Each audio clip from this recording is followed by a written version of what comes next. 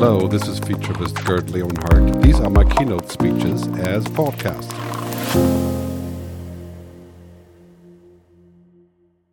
Thanks very much for inviting me.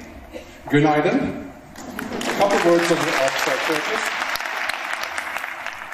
So, I'm here to speak to you about the future. And the future is a tough topic right now, right? Because it seems like every time we think about the future, something else happens and it's all different. Right? I think it's pretty safe to say that the next 10 years will bring more change than the previous 100 years. In fact, I think you can say that science fiction is becoming science fact. Right? This device here is my second brain. Right? For some of our children, this is their first brain. Right? So the question is, how can we have a good future? A güzel gelecek. How do we do that with technology? Because one thing is for certain, as I was listening to Pink Floyd, the choir earlier, 1987, I think, right? We definitely need education, right? Because we're going into the future where technology is absolutely everywhere. You know, science fiction is becoming science fact. I can speak to this device and have it translate in Turkish. It will not be as good as a translator, but simple Turkish will work. I can use this device to find a date. Like in India, there is an artificial intelligence called the Better Half. And you know that in India, many marriages are arranged, right? And this is an artificial intelligence that arranges marriages with artificial intelligent algorithms. We also know that supercomputing is coming, which means that computers will have unlimited computing power. Right now, it's already very good, right? But roughly in 10 years, there will be more than 1 billion human brains. But is computing power enough? I don't think so. But when we look at the future and we want to create a good future, it's quite clear right now. It's like everything is being shaken up. It's like you take the looking glass with the snow inside and you shake it, right? The COVID crisis, the Ukraine-Russia war, the inflation, the energy crisis, climate change. Right? In fact, today, if you talk to children or to kids, say 12 to 25, most of the kids today think the future will be bad. Because everything we talk about is all the bad things that are happening. But I'm here to tell you today, as my first statement, the future is better than we think. Because humans may not be as smart as computers for calculating, right? But humans can create a good future. We always have. And we have to keep hope that humans can actually collaborate. It has proven in the past that we can collaborate. You know, we had the nuclear bomb. We didn't collaborate on that before. But afterwards, 15 years later, we had the Nuclear Non-Proliferation Treaty, which is still in effect today. We know how to collaborate, and I think you can safely say sometimes we try things a lot before we actually do anything. Right? And we tend to be lazy, but the future is better than we think. And now Turkey. I've been coming to Turkey for a long time, not the last 2 years. Turkey is going digital, like every other country. And Turkey and Germany, you know, I come from Germany originally. I live in Switzerland now. They have quite a few things in common. German people are perfectionists. We love engineering. We love technology. We don't want anything imperfect. And we think that the whole world is kind of like a big engineering project.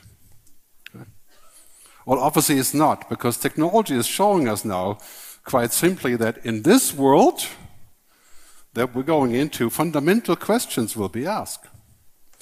If a robot, a computer, or an app can do your work, what do you do?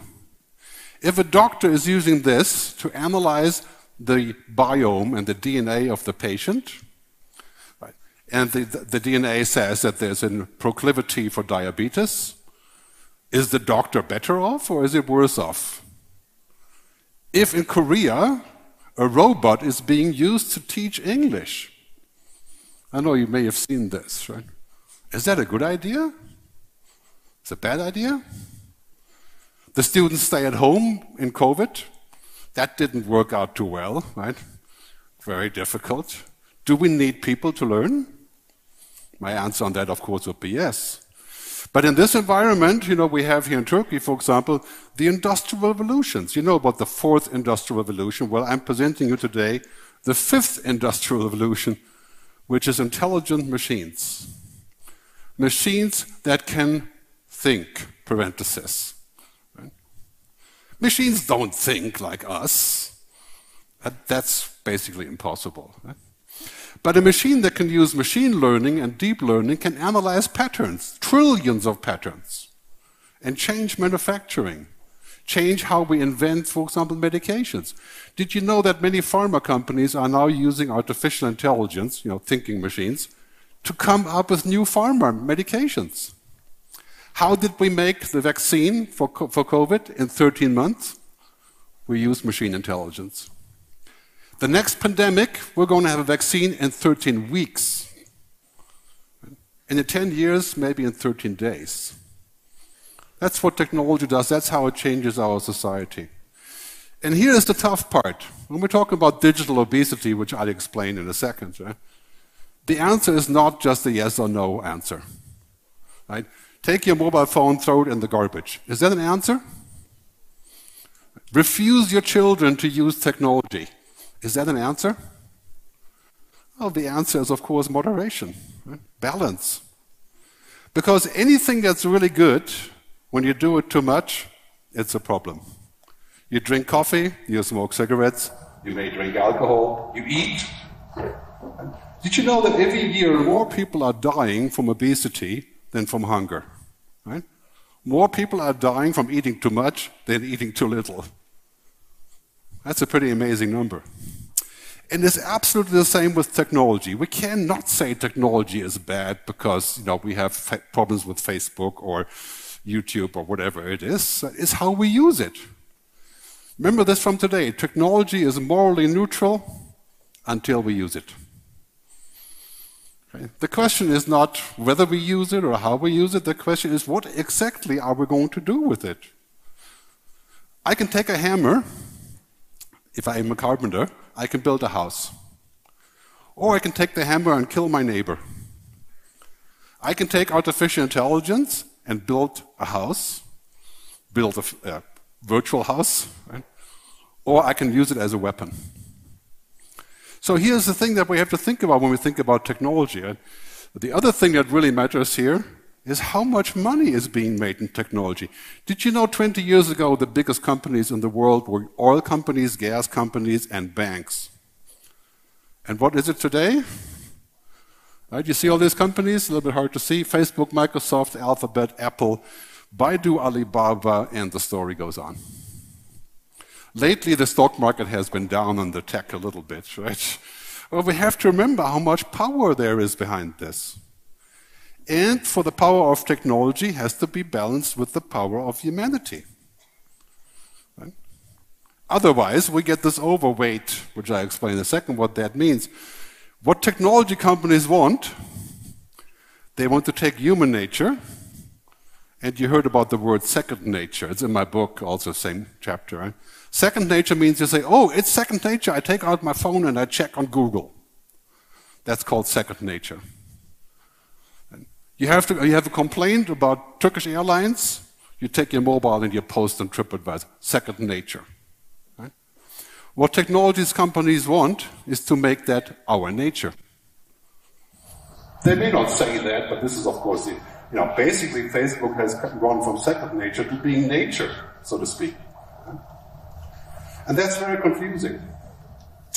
Did you know that girls who are on Instagram have the highest suicide rate? Power users on Instagram have the highest suicide rate of any group that is on social media. Because they see on Instagram how fabulous all these girls look, but they can't be the same. I mean, to would say rather pathetic, right? But this is a phenomenon that we're seeing around us. So this here is the inevitable future. We're going to work more with technology. Whether you like it or not, your kids will live in a future where technology will be more dominant, more present, cheaper, faster, better, parenthesis. Right? And we have to find a balance. We can't say, let's not do this. Right? It's like you don't stop eating because maybe you get fat when you eat too much. It's controlling how you eat, right? Controlling how you smoke or drink coffee. You drink 20 coffees a day is not going to go too well, right? But you don't make coffee illegal. So when we're looking in this direction, the next thing will be virtuality. You heard about this, wearing the clunky glasses. $1 trillion business called the metaverse, right? Where education is one of those big things. We can put on these glasses and we can live in a world that is simulated, cheap. Right? Marshall McLuhan in the 70s, some of you may remember Marshall McLuhan, the great philosopher and futurist. First we build the tools, then the tools build us. I think it's funny when we talk about the television or the internet, right? But it's no longer funny when we talk about powerful tools like intelligent machines. So this is a really important thing. How do we keep track of this? Are we going to live in a world that's kind of like hell-ven, I call it, right? Heaven and hell together. Your choice of whether Turkey and your family and your company will live in a good future or bad future is not a choice of saying no to technology. Right? It's a choice of what exactly do you do with it? Right? And what kind of skills do you need with this? So let me introduce you to the 5 A's of technology and exponential change. First is absence. Right? You're not really there. Because while you're having dinner, you have your mobile phone and you're constantly looking there. There has been a lot of research saying that when you have dinner, just the presence of the mobile phone on the table changes the conversation. The presence, not the use. Right? So first thing, take the phone off the table. When you go to a restaurant, put it in the bag. Hide it. Right? So you can be present. That's the first point. The second point is alteration, manipulation. Alteration of reality. So when you're on social media, many of you are still on social media, you hear the news, see the news, that is made by an algorithm, so you stay as long as possible. What is the result? Negative news 6 times as fast as positive news. That's called manipulation. And yes, we have manipulation in all media. Right? But if you're watching Al Jazeera, you know what you're watching, right? And you know why they say what they say. But on social media, it's different. Abuse of data. I mean, the cases of abuse I looked up the other day, there's 3,457 extreme cases of data privacy violation in the last 4 years.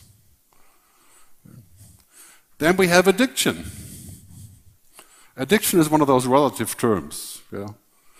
I mean, I'm kind of addicted to having coffee, but I can do without it, right? But addiction to technology is the urge that you're constantly connected. Right? It's like, I don't know if you ever tried to go out, meet some people without your mobile phone. How do you feel when you do that? You feel naked, right? Defenseless. Right? You don't have your weapon with you. It's like a soldier without a gun. You don't have your mobile phone. And abdication, this is the worst. Abdication means you just don't care anymore. Right? Because you're so busy checking messages, you abdicate the surrounding. And then the next step is this, right? This is now the next bona fide big deal. We're going to move into a world where I can see things on my eyeglasses. These very eyeglasses, augmented reality, right? AR, and virtual reality. And in fact, education is one of the top topics of virtuality. So then I have to ask, looking at the stats like this, these are the statistics showing how many headsets will be sold. Right? Worldwide consumer virtuality market, look at these numbers. We're talking about trillions of dollars here. We're talking about every technology company in the world wants this to happen. They want us to live there. They want to take education into virtuality. Is that bad? Well, I think it's bad if we can't find our way back to ourselves. And that could very easily be. I mean, the power of virtuality, I don't know if you ever tried it, right? Go to the Microsoft store here in Ankara or the airport in Istanbul. Try the HoloLens, right? It's very addictive, very powerful. Right? It's like 1,000 times the mobile phone. Right? I always say virtuality is kind of everything we ever hoped for, but nothing we really need. So it's one of those challenges that we have to look at where it's going and living into that future that is essentially going to be like this. Right? And I kind of fear, I call this here, not the singularity, you may have heard, the sofa-larity. Okay? That's when we live in a virtual world, we order everything online, and we don't have to leave the house. Kind of during COVID, right? Is that a good future? I doubt it. Because what would happen if we were this? I mean, people live like this already. So let me explain what digital obesity is before we go much further with this. So the key point here really is this, we're living in a world already that has plenty of these mechanisms. I call them magic, manic, and toxic. It's a natural progress. Right? So first you say, well, that's really magic, right? Magic computer, magic phone, magic iPad, magic VR, magic car, electric helicopter, whatever magic, right? But then you do it a lot, it becomes manic, you get obsessed. Constantly looking at news, right?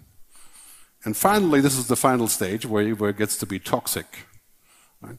So we have this place where many of us may know these kids, right? Constantly checking, doing something. And of course, multitasking, right? Doing the homework, listening to music, making a phone call, and chatting online at the same time. And toxic is this.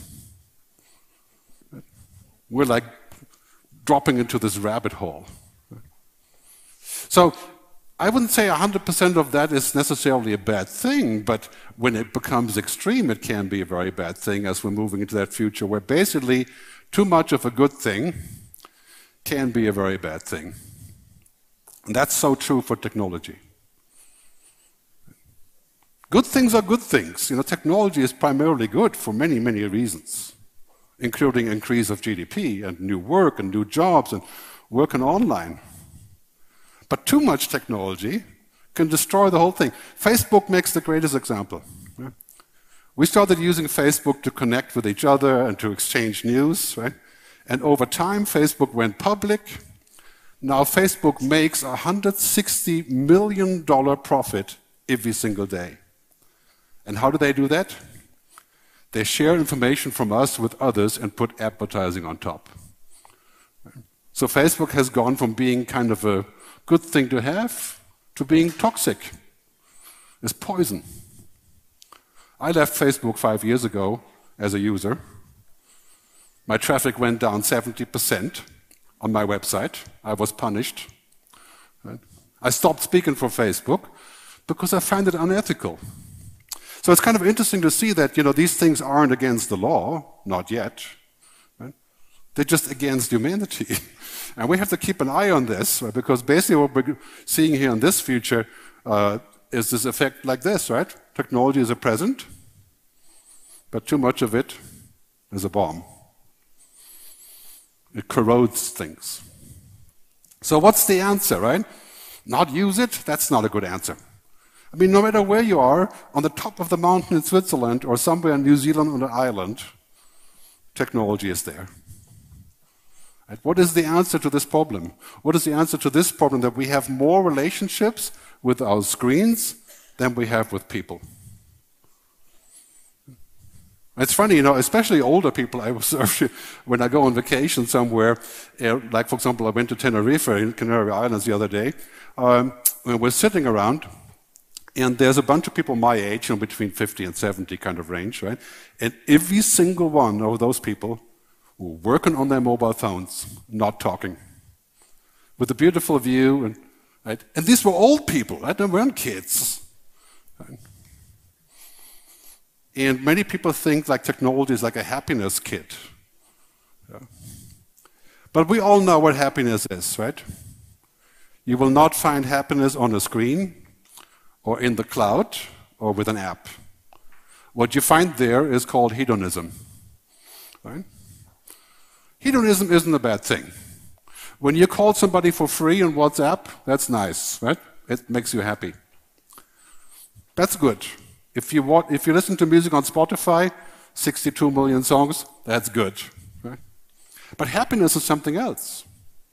Happiness cannot be generated or downloaded. Right? It's complex. So real happiness is called eudaimonia in Greek. Right? That's where we feel good about ourselves. That's a whole different story than what we have on the mobile phone. Because one thing is for sure, machines don't do relationships. Right? What is the most important thing for humans? Not data, not mobile phones, right? Relationships, experiences, engagement. And that is what's most important for learning. This is why we learn in person. Because we have engagement, we have relationships with others. And then we have this, where technology is protecting, parenthesis, us from hearing anything that's different than our opinion. And we have the other effect where artificial intelligence is telling us what to do. I don't know, do you know the story of the Swiss couple that went to Rio de Janeiro? And they were traveling from the airport to some resort outside of Rio. And the Google Maps app said you have to go this way. They were using Google Maps, right? Turns out this way was the shortest, of course, right? But it was going straight through the favela, the slums of Rio de Janeiro. In the evening, right? They were almost killed because they used Google Maps and didn't question it. Right? Because the app tells you to do something. The app tells you this is the best choice. But of course, you know what happened in the elections, years ago, before the Brexit. You had a social media app that was telling people that Turkey was joining the European Union and everybody would come to England, right?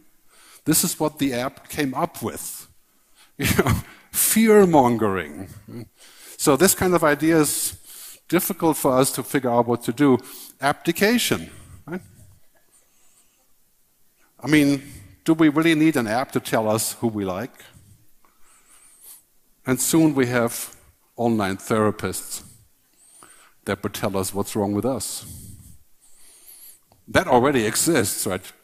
I don't want to tell you where. But this is all the result of exponential change. That's something we have to understand, especially important for Turkey.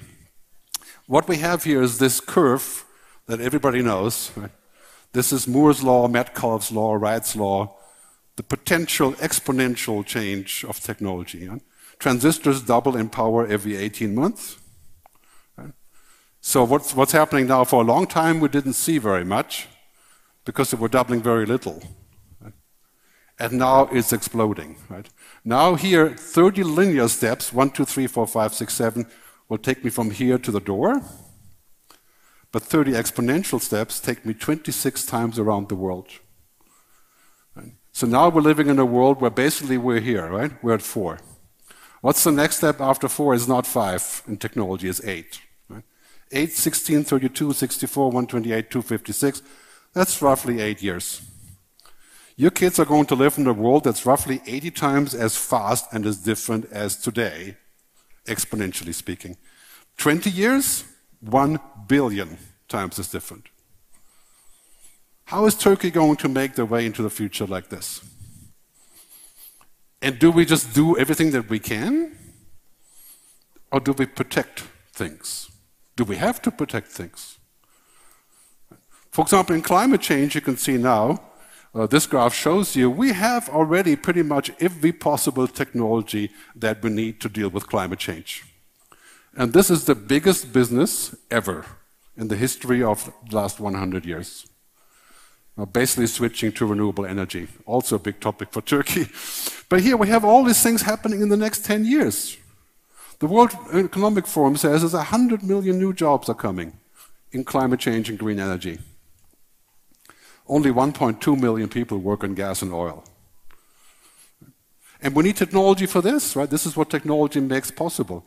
And then you have basically the fact I was telling you earlier, science fiction is becoming science fact. Don't think for a minute that today we're sitting here and looking at this, and next year is going to be a little bit faster. Next year is twice, and the year afterward is twice again. This is what's, for example, what's happening with the car industry. I know Turkey is big in the car industry. You know, what is the future of the car? Not to have a car. Right? And why is that? Because kids don't get driving licenses anymore. They use all kinds of other means of transportation. Like for my 2 kids, only one has a driver's license. And now the car companies want to sell mobility. Right? Just like Spotify does not sell music. It's 10 euros for 62 million songs, all of them. Right? What does Spotify sell? Comfort, ease of use, right? Peace of mind. So this is where we're going in this future, really quite simple. You can see science fact, this is 3D printing from Turkish television actually. In Germany, houses are being printed now. This is standard procedure in China. The ugly houses, okay, ugly houses. But in this video, you will learn how to react in the case of an unhappy customer in one of our stores. O atendimento ao cliente é fundamental e é necessário aprender a lidar com clientes irritados e descontentes que podem não ter recebido o nível de serviço que esperavam. It's generated by an AI called Synthesia. It changes the face too. So people in the back do my translation. Are they going to be out of work? Or is it just a demo? Right? Or how long will it take? Smart technology, again, very big deal here. Digital enterprise, digital twins, where you can see the factory in cyberspace from your office, called the digital twin. Right? I mean, this is happening all around us. Of course, automation. Very big topic for education. We can safely say that anything that can be will be automated. I used to say anything that can go digital will go digital. Right? So, I mean, this is a future where we're seeing things like this, right? The automated helicopter in South Korea. I would not advise that you try this, but self-flying helicopter like an air taxi. Right? So, I mean, that future is quite clear. Right? This is what's happening all around us. Automation. Right? And what do we do about this? Will all the jobs be automated away? It's interesting to see, for example, with the car, that we don't really have self-driving cars like people can drive cars. We have cars that can do a little bit of it. And I don't see any self-driving cars in Istanbul or Ankara. I see them in Las Vegas, right, or Palo Alto. Imagine a self-driving car in Rome, right? Would live for about 2 seconds. So, I mean, what's happening here is that really great quote, Christine Lagarde from the IMF, automation is good for growth, money, and bad for equality. So, as we're looking at the future of education, we have to find out how we deal with this. What do we do with people that are being automated? For example, the checkout in the supermarket. We have to find a way to get them to do something else, or just pay for them to go on some other way. Right? It's going to create a huge amount of discussion and, again, the balanced conversation. Bill Gates has suggested an automation tax. I think it's a good idea. Everybody hates taxes. Clear, right? But if we automate the telecom system, right? If Turkcell would say, today, we have an AI that can monitor the network and replace 5,000 engineers, which they will eventually say. Should Turkcell pay a tax to fire all those people and then create new jobs? Or what do we do there? Right? So these are becoming major issues that we see around the world. And so the bottom line on all that stuff is that digital transformation isn't just technology, it's societal transformation and it's human transformation. We have to remember that this is not just better tech, it's changing everything. And education has to be rebooted. Right? Because if we do what we've been doing for a long time, you know, I went to university in Bonn, in Germany, I studied philosophy, and then I went to be a musician in the US. I literally, like many of you, downloaded information for later. I learned Latin, Greek, Hebrew, right? Study of comparative religions. And when I was a musician, I studied every possible scale and combination of chords and every possible variation. Right? Did that help me? I would say it probably didn't hurt, but today, right, why would you download information today? Information is everywhere. Information can be gotten by machines. I went to IBM Watson the other day, 3 years ago, in New York, and I said, IBM Watson is the biggest artificial intelligence from IBM. And I sat down and I asked IBM, what is the future of Switzerland? And the machine gave me a speech exactly like I'm giving to you now, in a nice female voice, for 10 minutes. I couldn't have told that it was a machine. Except for, of course, it was devoid of emotions or any kind of vision or, like a refrigerator manual, kind of a little bit like this. But here's the challenge for us. Technology is a super promise, but it has no ethics, right? It has no values. Tim Cook, the CEO of Apple, once said, technology can do great things, but it does not want to do great things. It doesn't want anything. So if we want people to be happy and have a good future, we have to do that with technology. We have to make new rules, new social contracts, new education systems. You cannot and you will not beat a computer in terms of smartness and logic. Today, maybe. Right? 10 years, no way. A computer can remember all of Wikipedia reading it in 1 minute.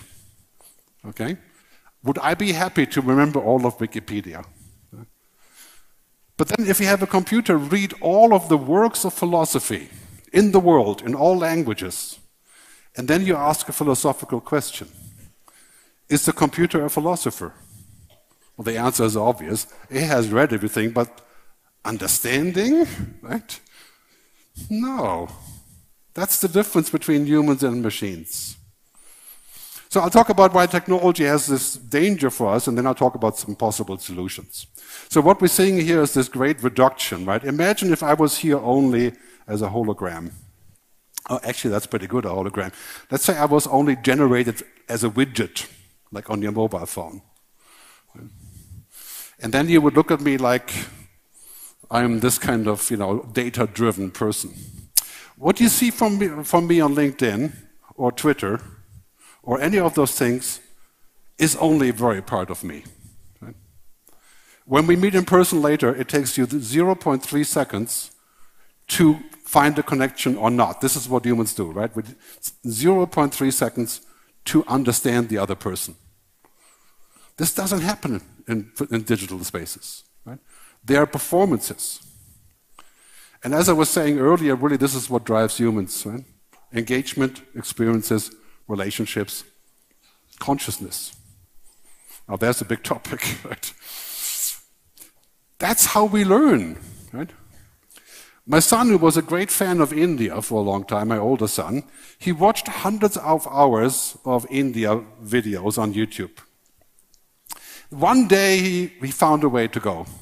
So he goes to India, he sends me a message from the night market in Mumbai, and he says, what I've learned here in 14 seconds or 40 seconds on the night market in Mumbai is worth a lot more than hundreds of hours on YouTube. Right? Was it bad to spend the time on YouTube? Probably not. It's just different. When we talk about really powerful education, it's going to always be about this. That's why the future of education is hybrid. Right? There's physical, digital, remote, virtual, in person, depending on who you are, what topics you study. There's been a lot of interesting studies because this is how we are. Every psychologist would tell you, read Daniel Kahneman, right? We don't think with the head. We think with the body, right? I mean, it's all connected. And our physical experience is everything, is our touch, our feel, our sensation, right? The best possible camera in the world captures 3% of the human sense of the eye. 3%. I mean, the way I see you now, for a camera to understand that would be currently impossible. So it's important that we keep this, right? That we say, okay, yes, we can scan the human body, right? But do we really understand everything that's not a scan? That's a really important topic for our future. So when we go here, this is Minority Report, right? This is not the future of education. We're not going to be smarter or download information or stick it in our head with a stick. People are working on that too.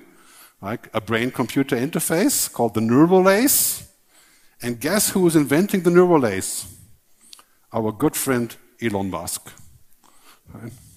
First he's going to demolish Twitter, and then he's going to invent this. Right? So you can connect with your brain to the internet, and you can download information or upload your brain to the internet.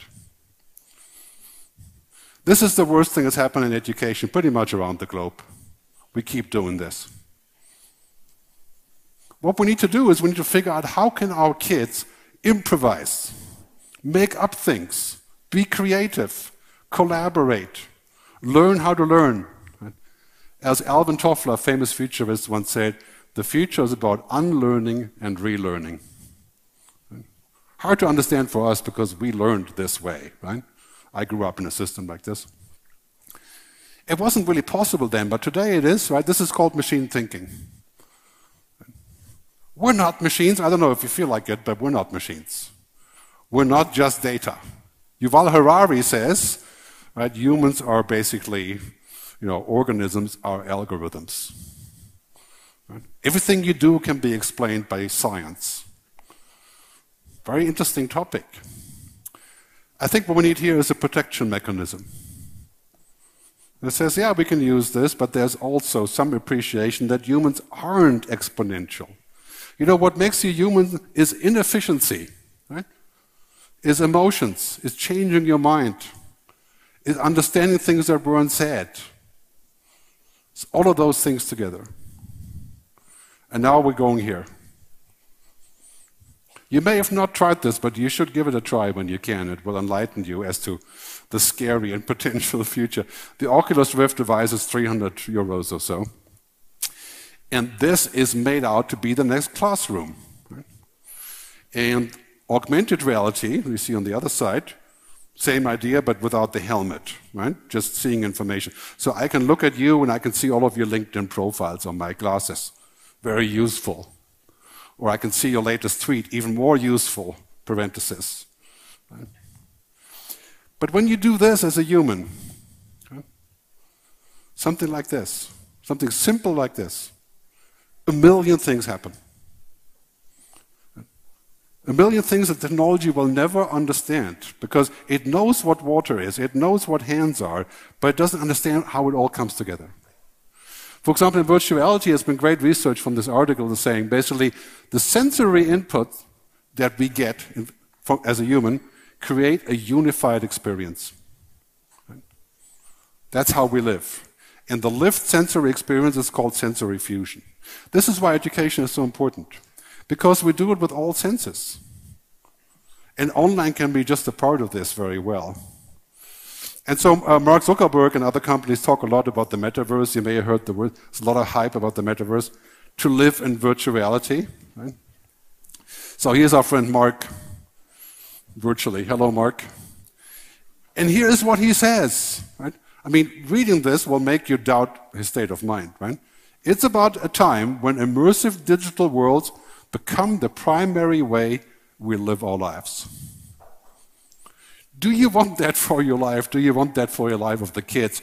For the virtual space to be our primary way that we live? Here's what I say, right? Technology is cool, but it's about enjoying our actual lives and using technology to the fullest extent to make that happen. It's not to replace our lives because they're bad, to go somewhere else in virtuality. So let's talk briefly about what's happening with artificial intelligence. This is the most simple definition of AI, right? Computer systems that can do things that usually were done by humans. That's Wikipedia. That is a 30-year-old definition. That's kind of boring, doesn't really work anymore, so let's use this one. The CEO of DeepMind, the Google company, says, artificial intelligence are computer systems that can turn information and data into knowledge. Now this should scare you, right? Information and data into knowledge, isn't that what we do? Isn't that what your job is knowledge? If a computer has knowledge, what do we do? And is it true that computers can have knowledge? Like again, if we meet later, you have knowledge of me after 0.3 seconds that is basically crossing all the points of data that have nothing to do with it. Right? You know if I'm a threat or interesting or potential partner or whatever, if I hadn't been on the stage, right? Then we would know, right? This is the kind of knowledge that humans have. So very important that we understand where this is. This is Boston Dynamics dancing robot. It's an 800-kilo robot. 800 kilos. This kind of robot, trying anything like this, would have destroyed the entire hall 10 years ago. Impossible. But what is the robot doing? Does it actually feel the music? No, it's programmed to understand and to perform the moves. Right? It has no consciousness of what the music is. But it does a very good job. So here's one of our futures. We're going to see a lot of machines that can sort of simulate things and do things like in the medical arena. You see here right now, software developers, accountants, bookkeepers, lawyers, because of artificial intelligence, the output of knowledge will increase by 140%, 4.5x for paralegals and office support. In other words, you can use software to become 4.5 times as fast. Is that good or bad? I think it's primarily good. But obviously we have to learn how that hangs all together. Here we have an app called GPT-3. This is a learning app. It's called Learn from Anyone. And here you can learn, for example, from Elon Musk by typing in Elon Musk and ask a question like, teach me about rockets. And the system will go online and find an answer from Elon. Okay? So you can get a written answer. It's different every time. Right? It's kind of like a teacher in an app. So there's already many things. I'll skip this one because I want to get to the other points quickly. But basically that brings us to the future of work. Okay, and most importantly here is this. I hear this everywhere I go. People saying technology will make us useless. I don't know if you feel that way. But a lot of people are saying, if technology can drive a car, if it can fly an airplane, if it can do, teaching, if it can do language translation, I'm useless. Well, it turns out that's not quite true, right? Because technology can automate only pieces of what we do. Like translation is a good case. Technology can translate when I'm in the taxi, I can use the app to speak to the driver, one sentence at a time. But for an app to translate what I'm doing now, very difficult. To translate United Nations conversations, very difficult. So parts of it will be automated. As you can see in this chart here, Amazon is the king of automation. Amazon has built more and more robots, but Amazon has also hired more and more, the red line here, the blue line, more and more employees. How do you explain that? Amazon automates everything, but they hire all these people. Are they bad jobs? Maybe they're bad jobs. That could also be true, right? So automation creates jobs. It takes jobs. The biggest problem that you're going to have in Turkey, and I think generally in large countries, is that the jobs that are commodity jobs, easy jobs, they will be taken by technology. That's mining, doing simple things, doing non-disclosure agreements, very simple cookie-cutter stuff. Commodity work, some people call it donkey work. Okay? I do donkey work. I have to calculate my account, but now I have technology that does this. And here's the thing that we have to be familiar with. Every routine that is only routine will be done by machines. Next 10 years. This is why we don't have to compete with machines to try to learn routines. Why would we do that? Whatever you do, don't let your kids or your students learn routines. Right? Then you end up here. In the extinct job category. But of course the interesting part is that this is actually only happening in a very partial way. The biggest way to explain this really is the end of routine is not the end of work. It's just the end of some task. Because this is what we do, right? We do human things. I call these the androrhythms, the human rhythms. There's algorithms and then there's androrhythms, right? Human things. And this is what we have to get better at. Will you compete with the computer to learn programming? You know, a simple programmer can and will be and is being replaced by a computer. GPT-3 does exactly this. You can speak to GPT-3, the OpenAI app, and you can say, I want to program an app that does the following, and it will make the app. Probably a bad one for now. Right? So the end of routine is not the end of work, it just means that we're moving up the scale, which I'll show in a second. The other thing in roughly 20 years, the end of work as we know it, is not the end of human society. You know, we don't have to live in a work society. I mean, right now, most men my age, they work until they die, right? I mean, 12 hours a day is no exception for many of us, right? We live in a work culture.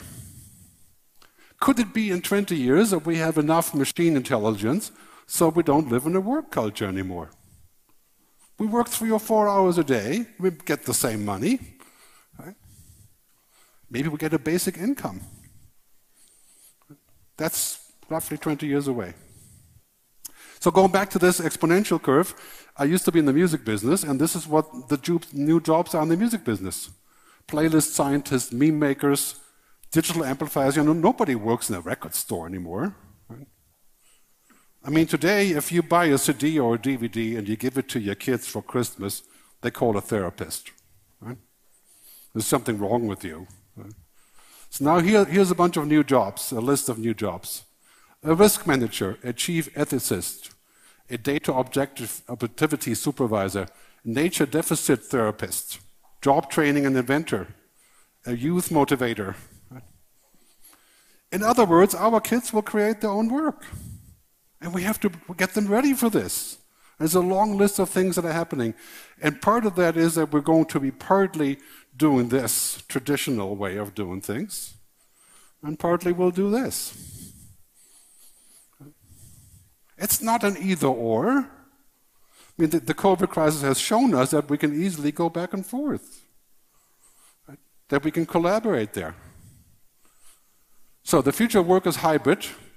Dell Computers had a report on this 2 years ago. 70% of all new jobs in 2030 don't even exist today. We're going to make our own work. We're going to have to improvise. I mean, the future of work is definitely going to be so overwhelming that it's hard to imagine. I mean, today, if you're on social media didn't really exist 10, 12 years ago. 21 million jobs today.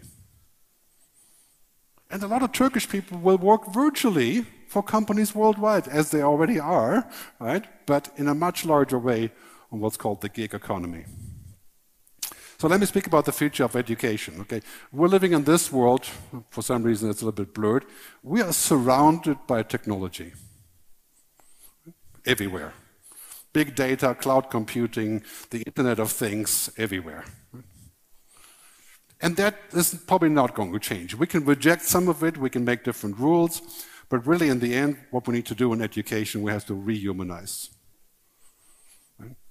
Rehumanize because the only thing that keeps us apart from machines is that we're not machines. So why would we study to be machines? You know, I teach MBA classes in Brazil, and I'm astounded as the curriculum basically teaches people to just learn the past and repeat it. That's called a death wish. Right? You work like a robot will take your job. You learn like a robot, you'll never have a job. That's our reality. And why would we want to be robots, right? Let's do the things that humans are best at. Imagination, intuition. Einstein said, imagination is more important than knowledge. And this was Einstein, of course. He did have a bit of knowledge, you know. So I vote for having knowledge and imagination. But we've got to bring the imagination back, right? This is the pyramid of work. You should print this out and put it on your desk. The pyramid of work means that on the lower part of this, data information, intellectual knowledge, machines are learning that. We may not like this, right? But machines are very good with data and information. They're also very good with intellectual logic. What if this, then that, right? But above that, that's the human line, right? Deeper knowledge, quiet knowledge, understanding. I'll tell you the difference between understanding and knowledge, right? When your kids come home from school and your son is 13 years old and he's sitting there at the dinner table and he's smiling like a maniac, and he looks very strange, he's not saying anything, right? He can tell you all his day, like his grades and his bus ride. That's called information, right? But the understanding is you understand when you see him that he's fallen in love the first time of his life, right? You just know. That's called understanding. Impossible for machines. This is our job of the future. Understanding, wisdom, purpose. And that's what we have to teach in school. We have to get away from this idea of saying that data and intellectual knowledge will keep us safe. It will not. We're going to get beaten in roughly 10 years. It's good to have that. I mean, I strive to have more knowledge, but I'm not going to be smarter than a computer in terms of logic. I'm going to find different ways, right? And so this is about personality, about character, about mindset. I call this the future mindset. And I wish that every student in Turkey, whether it's high school or university, has a future mindset, understands what's coming. The future mindset means that we can sort of be here today, but have one leg in the future. This is what Americans are so good at, right? You say what you want about Americans, right? But they have an imagination. I mean, basically, every American wants to reinvent the world, right? This is just a national sport. I lived there 17 years. The future is important. Right? And this is what we have to learn about where it's going. And also it means this, right? The balance of the EQ, the emotional quotient, being human, and the IQ. Did you know that research says that women have a much higher EQ than men? This may be the answer why many countries that were run by women in the COVID crisis performed better. Jacinda Ardern, the Minister of New Zealand, the Prime Minister of New Zealand, great example for this. Right? We all need a little bit more of this and have to study it and try to find more of it. So I made a film about this called The Good Future.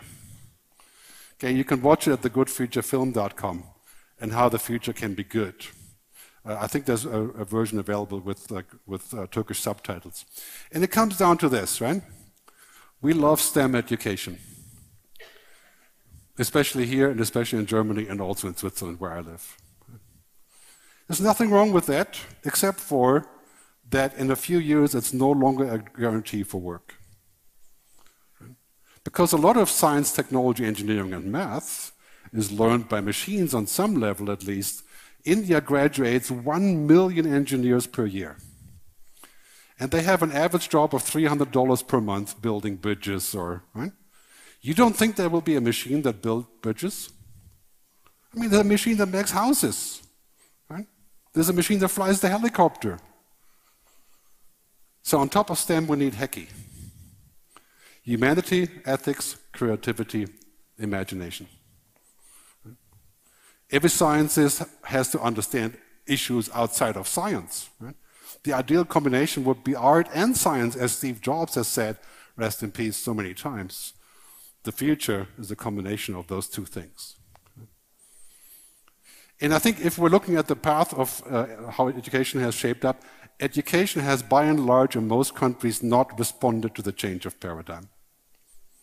The only real big change I see in Finland, for example, where we're pursuing exactly this. So this is an important topic, I think, as far as the future is concerned. The other one is that we're moving into a future where it's perpetual VUCA, right? You know, VUCA means volatility, uncertainty, complexity, ambiguity. And this isn't going to get any better. Stop asking for the world to calm down. It's not. The next 10 years will bring more change than the previous 100 years, and we're going to see the world explode with VUCA. What we need to do is to flip the VUCA. And this is what you have to teach our students. Right?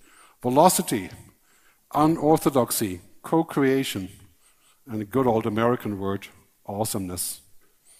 To be an amazing human. You know, the future of our work is to be human. That's our future job. And that's what we have to learn in education as well. Great quote here from C.K. Prahalad, an Indian philosopher, who says, "Imagining the future may be more important than analyzing the past. Companies today are no longer resource-bound, they're imagination-bound." And I would say countries are the same way. Countries are no longer just bound by resources and necessarily by science, but by imagination. That's what China does too, right? Have you noticed? Right? I mean, China's inventing stuff all the time. They lead in solar energy, they lead in AI, they lead in pharmaceuticals, they lead in all that stuff. You know, they have been having a hard time with the COVID crisis. But imagination bound, right? That's where the future is going. So some final thoughts and then I'll leave you to it. First, let's not believe that the future is as bad as it sometimes looks. This future. Let's think about what it means when we think about the future, because there's a great saying by Buckminster Fuller, as you see the future, so you act, and as you act, so you become. You see the future as lacking opportunities, being a nightmare for humans, climate change unsolved, people not collaborating, dictators all over the world causing wars and war. Yes, that is maybe a good snapshot sometimes, right? But you have to believe that the future can be different. Because if you believe negative things about the future, that's the future that we create. That's also so important for education. Right? Going back to what I said in the beginning. Let's have our students invent the future. Because there's every possibility for us is available.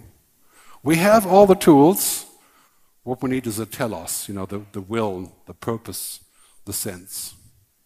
And as we go into this future of looking at things, here's a couple practical things, okay? Don't pour out the baby with the bathwater. Just because we're talking about digital obesity doesn't mean that your kids can't have an iPad. Okay? What's very bad about the iPad is when you have a 4-year-old child that's on a 6-hour plane ride, watching 5 hours of stuff on the iPad, and then when you get to the beach, you see the same kid with the iPad on the beach, right? That's the bad part of the iPad, right? So this is about moderation. Right? So also we have to say a clear and loud no when technology crosses the border. If I'm going to work for a company, you think I would sit down in their office and have an artificial intelligence scan my face so they can see if I'm lying or telling the truth or not? Right? That's just fundamentally bad. Right? We say no to that. Like I said no to Facebook, I said no to many other things. I don't post private things on social networks. And for our kids, we have to expand the human time spent. Right? Decrease the screen time. I think that is so important. It's not that the screen is bad, it's just that the screen isn't everything. And the bad thing about the screen is that it creates a fake reality, right? And a feeling of happiness that lasts only as long as the battery.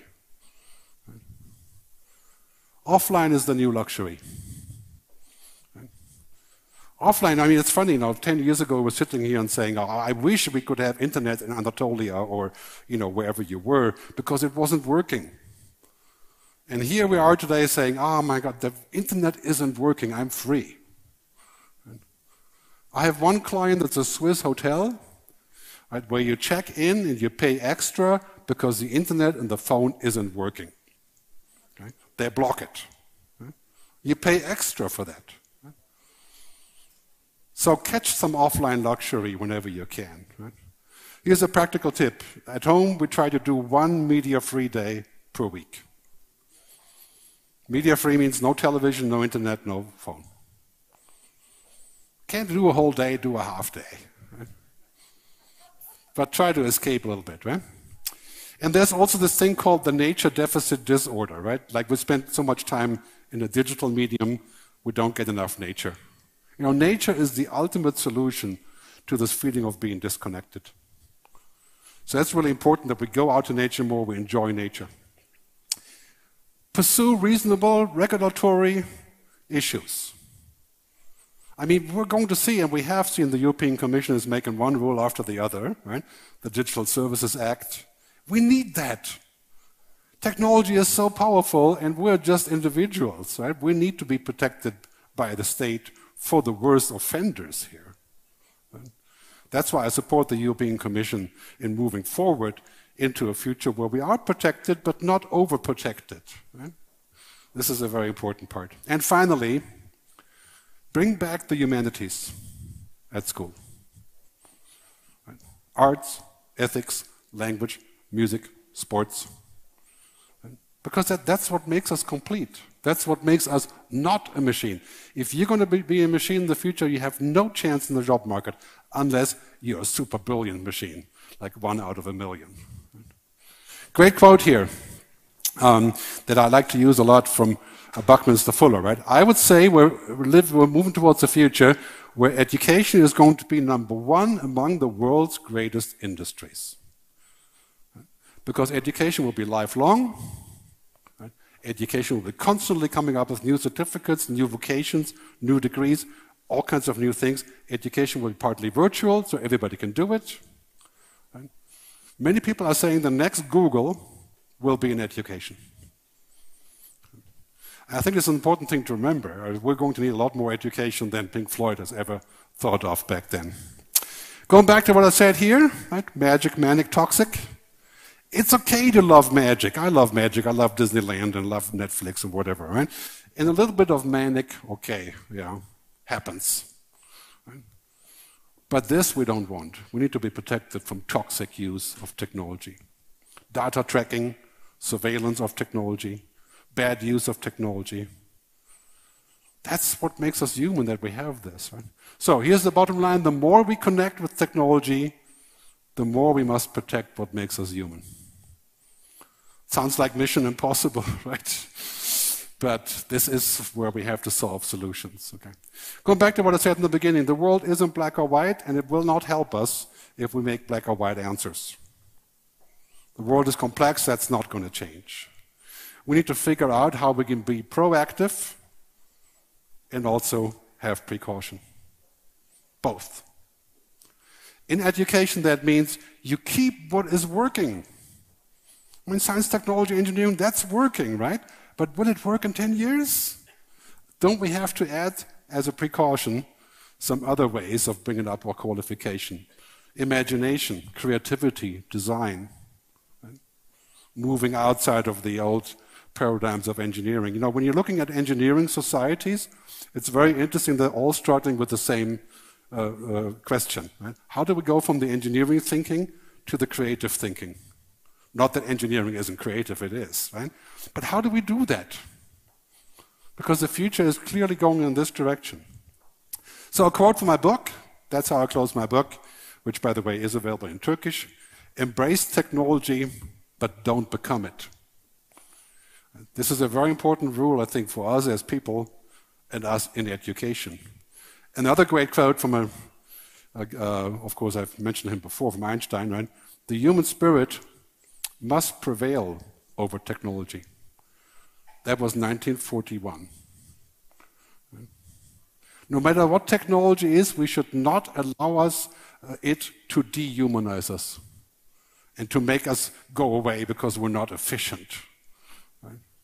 This is so important when we think about education and which way we're going. So, education for the future. Let me see, I wrote it down. I'm going to give it to you right now.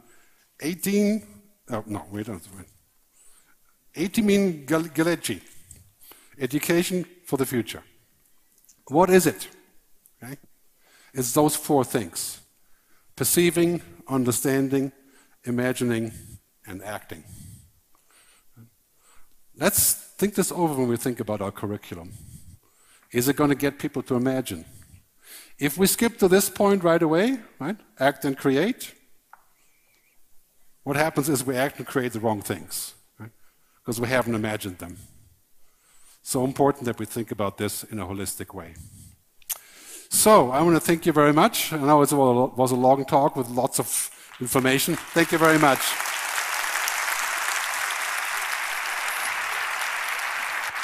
Thank you. Teşekkür.